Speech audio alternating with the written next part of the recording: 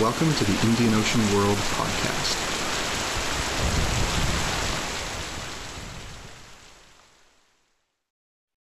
Hello and welcome to the Indian Ocean World podcast.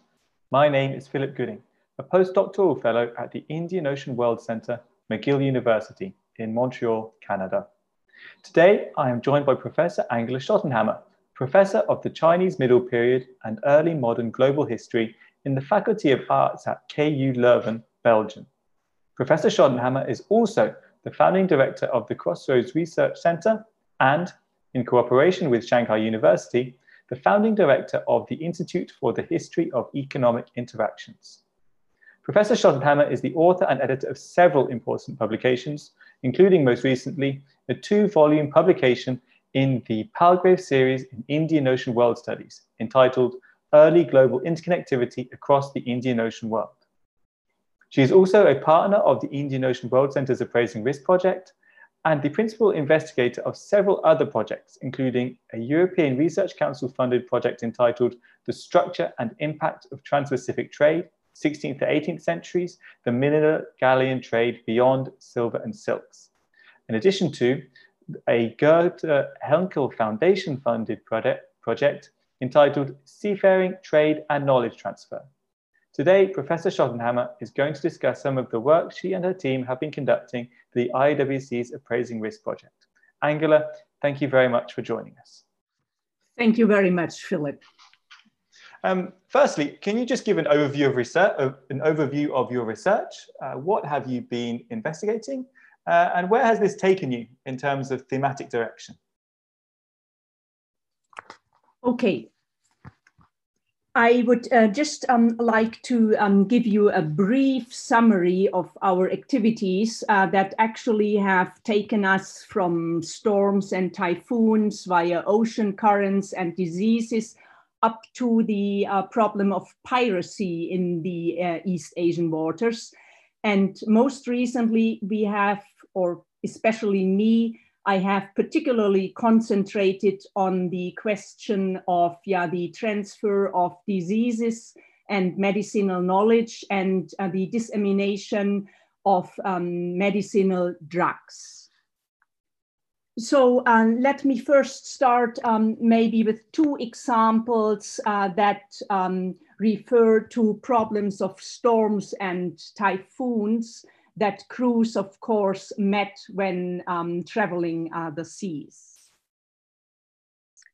Shipwrecks, of course, attest to typhoon disasters, and maritime archaeology, I have to add, is also one of the major focuses that we are investigating within these various projects. One of the most prominent examples is perhaps the attempted invasion of Japan by the Mongol ruler of China, Kublai Khan.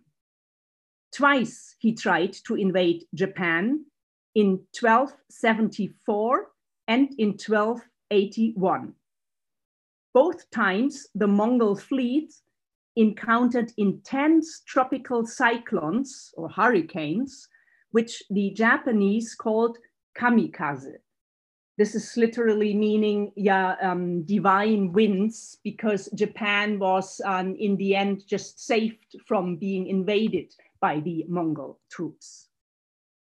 In fall 1274, about 200 warships sank off the coast of Hakata. This is in southwest Japan, Kyushu, and approximately 13,500 people drowned.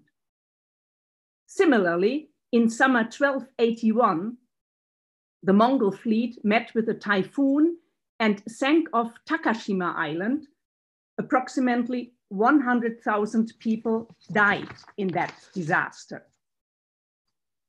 One of my team members, Dr. Kimura Jun from Tokai University in Japan, he has been involved in the recovery of the sunken fleet of Kublai Khan in cooperation with a team of maritime archaeologists and the Japanese government. And if you Google just the lost fleet of Kublai Khan, you will definitely find some other podcasts and also video documentations on this event. So this was really something quite new that archaeologists, maritime archaeologists, finally just discovered relics of this sunken fleet. Now, climate historians have now found out that both years, 1274 and 1281, were so-called El Niño years, when sea surface temperatures in the central and eastern tropical Pacific Ocean rose above average, causing, for example, a reversal or redirection of the regular east-west winds, so that the chances that typhoons rather hit Northeast Asia, Japan, than South China increased. This is also quite interesting because this is something people didn't know in the past. Let me provide you with another example. This stems from the Spanish Manila galleon trade. The Spanish, as is known, initiated a trans-Pacific galleon trade between Acapulco and Manila that was officially operating between 1565 and 1815. Here we have an incident that occurred roughly 300 years later than the attempted invasion of Japan by Kublai Khan. This is the incident of a galleon called San Felipe from 1596. And it happened during a dangerous passage through some islands southeast of Japan. This galleon, San Felipe, had left the Manila Bay on July 11, 1596, with lots of cargo and valuables. On July 28, the galleon eventually disembarked from the Philippine island archipelago. So you can already see that they had been traveling in the seas of the Philippine archipelago already for half a month, more or less. Due to contrary winds, navigation remained difficult. And on coming closer to the waters southeast of Japan, the crew met with various strong hurricanes. I just briefly quote from a diary, just a sentence here. In a passage at the tip of Japan on the 28th of September, so about 2 months later, the weather started to become threatening.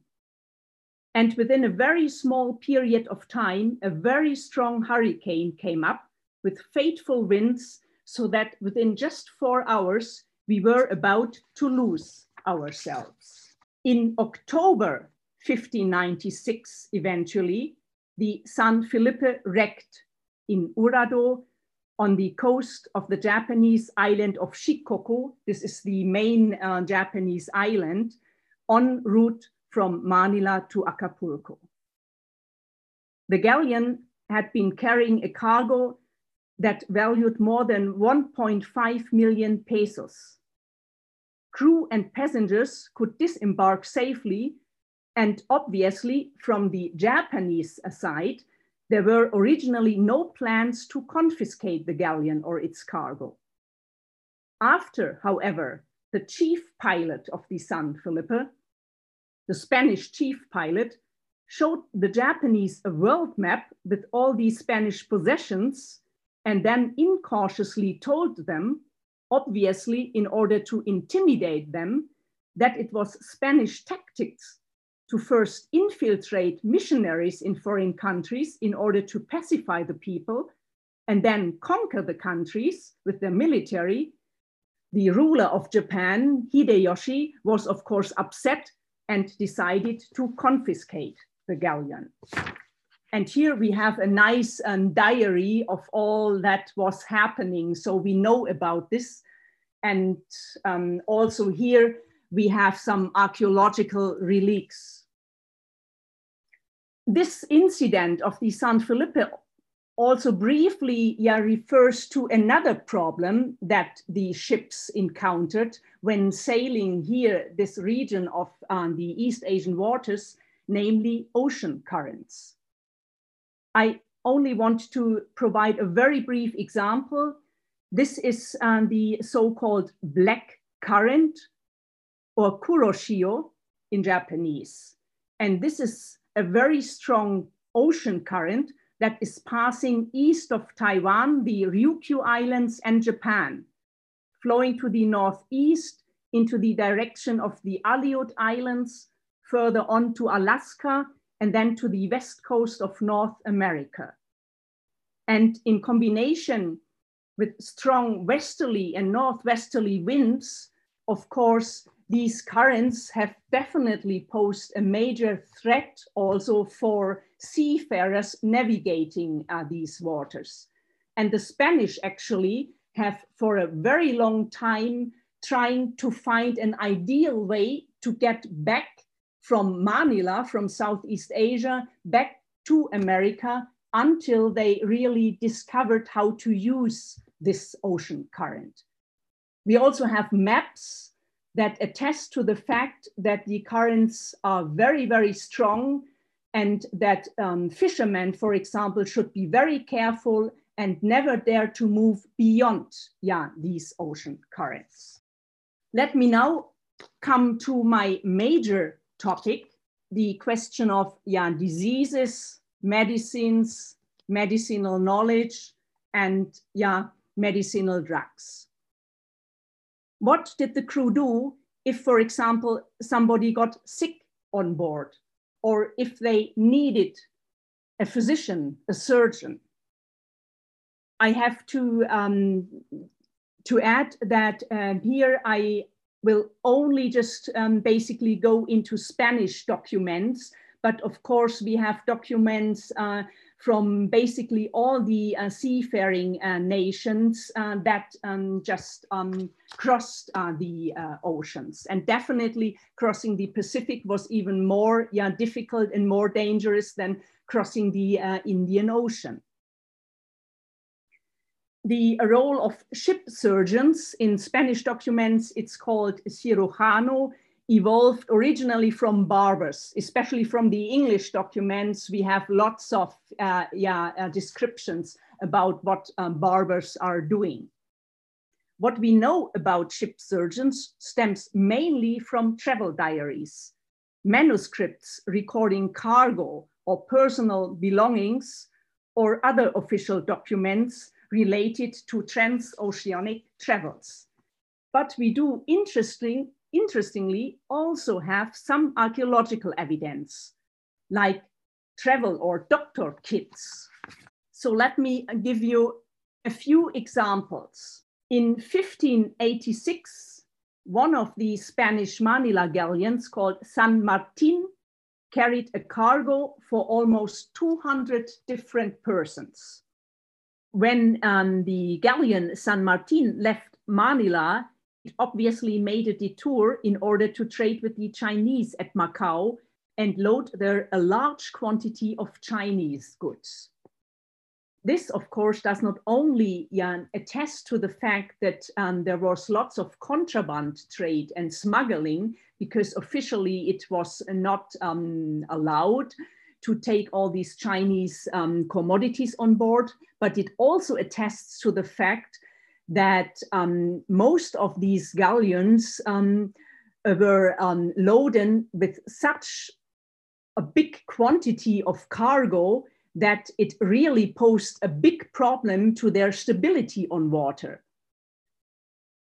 They were too heavy, and we have so many records and documents that really speak about overloading of these galleons, and also of leaving the harbor too late. We have seen the other galleon left in July 11. This was already quite late when they made a detour, and then it took them maybe another month to get cargo in Macau. And then they were already at the beginning of August. So the chances of running into a typhoon increased tremendously. And this was a big, big problem. The San Martin, to come back to our question of surgeons, also had a ship surgeon, a barbero y cirujano, on board. His name was Agustin Sanchez. Basically, nothing is known about his person, but we possess an interesting document with a very long list of goods he carried on board. Part of Sanchez's belongings was, I enumerate here from the manuscript, a small box with its key filled with cup-shaped containers used for mixing substances such as herbs or medicines, some letters, some so-called sanglay cases. Sanglay, this is the European designation of the Chinese in the Philippines. It's believed to be derived from the Chinese term changlai, or those who come frequently. Then some wine, vino de la tierra, a pot, probably a large ceramics jar of Chinese spirits, una tinaca de vino de China. And of course, he also carried medicinal things on board. Interestingly, also 6 forceps for the extraction of back teeth, barber equipment, including mirrors. And the irons or equipment, forceps to pull back teeth, I have discovered this so frequently in other manuscripts as well, that I was thinking about maybe toothache or something like this really must have been a major problem, because it's really mentioned so frequently in all these manuscripts. Also, another ship surgeon who was active around 1600, he also carried among his belongings a bag with 5 iron tools to pull back teeth, a cautery, a small bronze minaret with an iron handle, and a small grinding stone. So also from these kind of descriptions, including archaeological relics that we find on shipwrecks, we can get some insights into what these ship surgeons were using on board. From an English barber and surgeon who had some experience as a surgeon in the army early in his career, we possess an illustrated manual called The Surgeon's Mate. And this manual by this ship surgeon called John Woodall, who later joined the British East India Company, had become then quite popular, and crews just used it on board of ships. Another wreck that sank in 1600, the so-called San Diego, also had some surgeon's instruments on board. So this is how we somehow can try to reconstruct what ship surgeons were using on board. Let me just briefly come back to the Spanish surgeon, Agustin Sanchez, because he interestingly also carried various books placed in a box with keys on board. In total, 19 old books about surgery and handwritten notes. Handwritten notes, this tells us that he was also making notes when he was curing some patients or doing something on board of ships. Other sources now show us that one was apparently also well aware that distancing was quite important on board, and that the little space available was quite conducive to the spread of diseases. I have investigated a Chinese document that talks in detail about these problems. Also that for economic reasons, now people try to save money and build the ship smaller, and this just is very conducive to the spread of diseases on board of ships. We have examples when in emergency situations, people were asked to proceed on deck to breathe fresh air and leave more room for those who have to remain in the hull, in the ship, to breathe fresh air and distancing. These are all problems we are only too familiar with now during the actual COVID situation.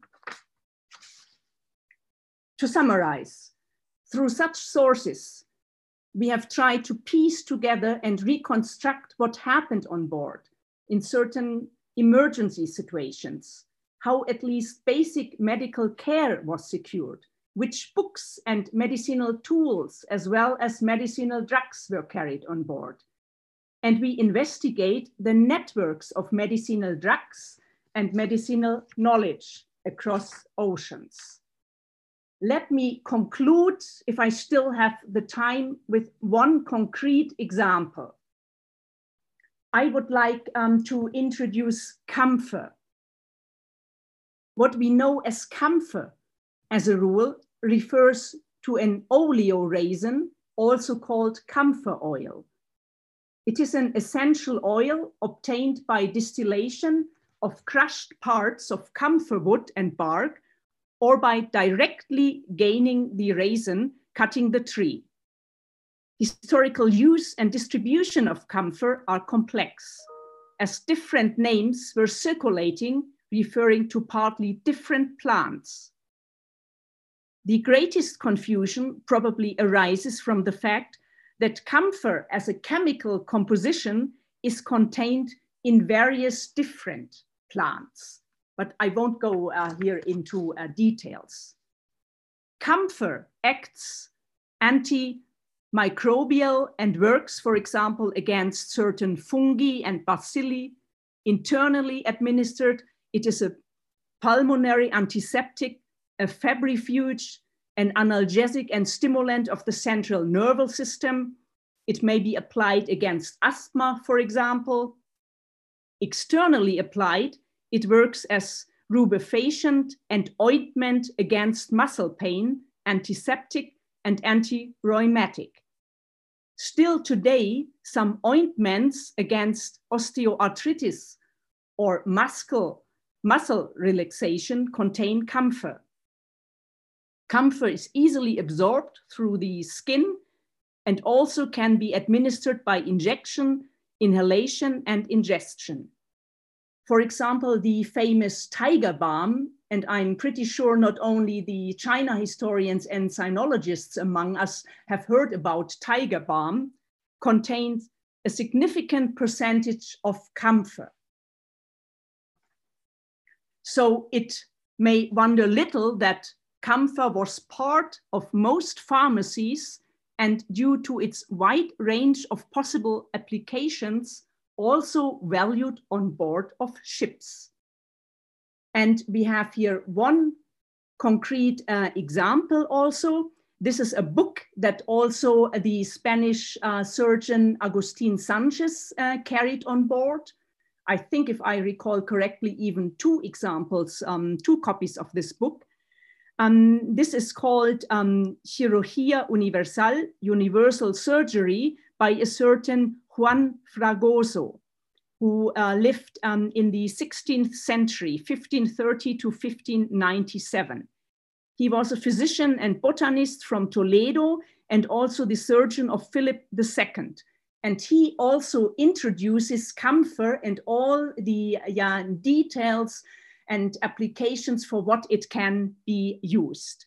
And this book was one of the major handbooks that at least Spanish surgeons had on board for consultation.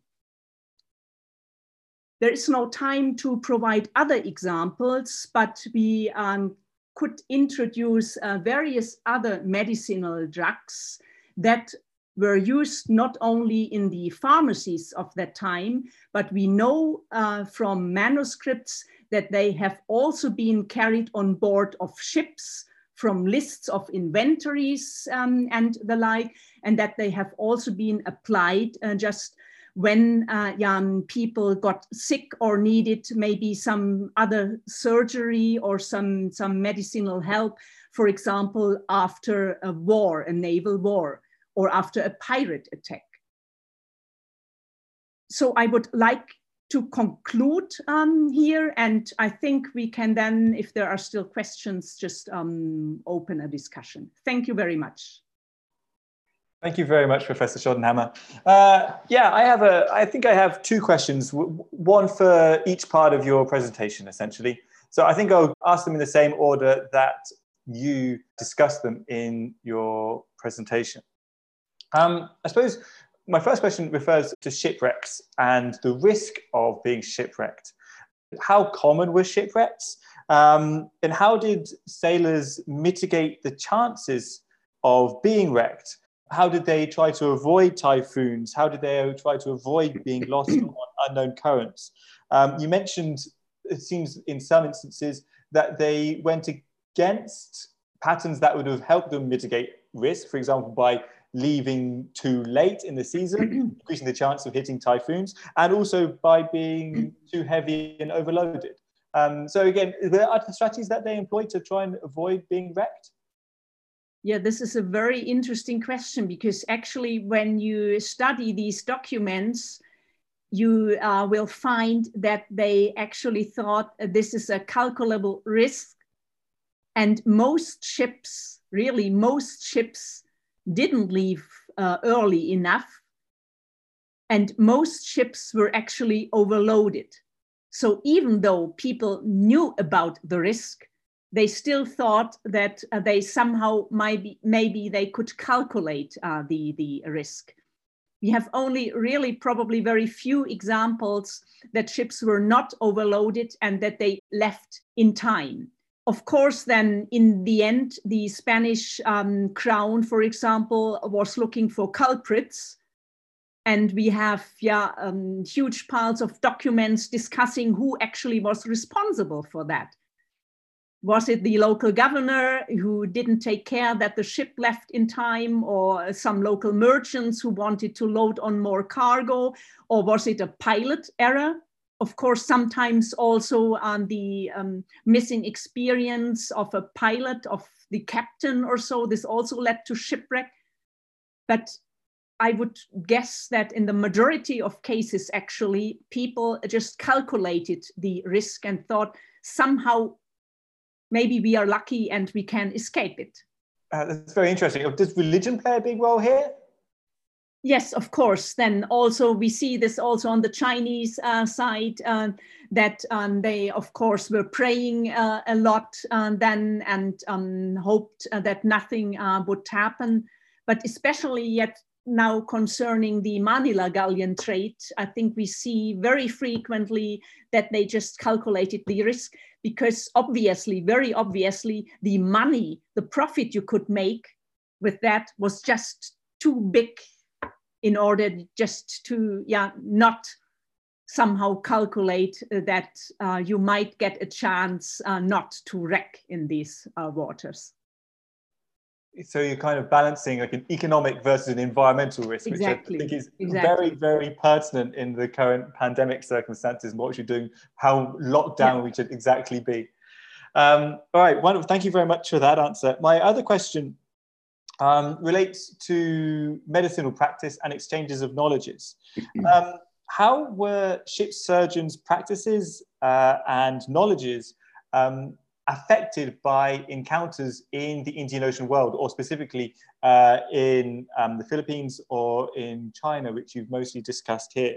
You mentioned a Chinese document which recommended distancing in times of outbreaks of disease.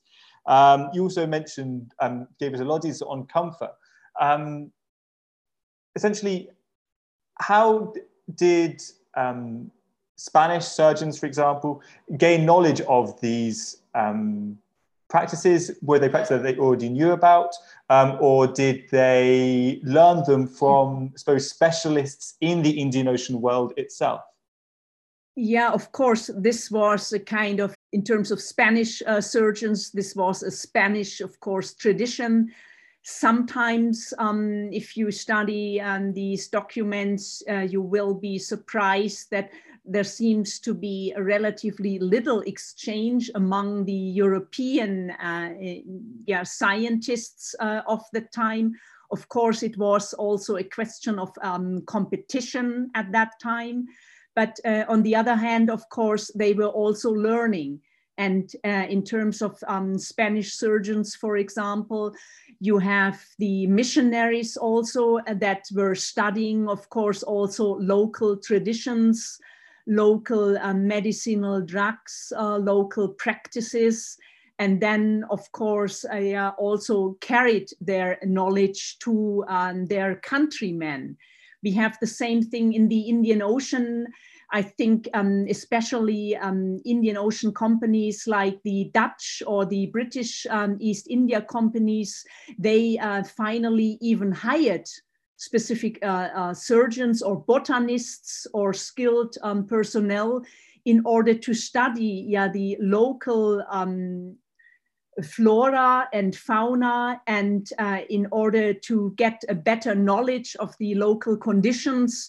We have lots of famous physicians. If you only think of Philipp Franz von Siebold, and then the Dutch East India Company, and Philipp Franz von Siebold went to Japan. But we have many, many other examples, especially when surgeons, botanists were really sent to India in order to study the local flora there, and then learn from it to compose manuals, and then they were distributed. And of course, also the people learned from the surgeons and physicians also learned from what the local people did, because for the Europeans, it was quite a different environment, and they had, for example, to adjust to the tropical climate, to new diseases that they were not used to. So if we look in detail, we find lots of really interchange and exchange. Okay, so building on that, do we have exchange of knowledge going the opposite direction as well? Chinese physicians, for example, learning ostensibly European methods too. I suppose, is this a real formation of, quote, hybrid knowledges here? Less, but we also do have examples of this. A well-known example that Qing Emperor, the Kangxi Emperor, he has been infected, or he got sick by malaria, and he was treated then by missionaries, and he was then also recommending this kind of medicines also among his court members. And in general, he was welcoming just missionaries and Jesuit knowledge in order to assist his own court people and the Chinese. So we also have the other way around, of course. Even though the examples, what we find in the sources, are not so frequent as the other way around, but we do have it. It's just a kind of a puzzle, and we have to put together some more examples. Wonderful. Thank you very much, Professor Schottenhammer, for your time and for discussing your research and for answering my questions. I should also say thank you to Dr. Archibald Chowdhury and to Renee Mandeville, who have been working behind the scenes to turn this recording into a podcast. And thank you to you, the listener, for downloading. Once again, my name is Philip Gooding, and you have been listening to the Indian Ocean World podcast.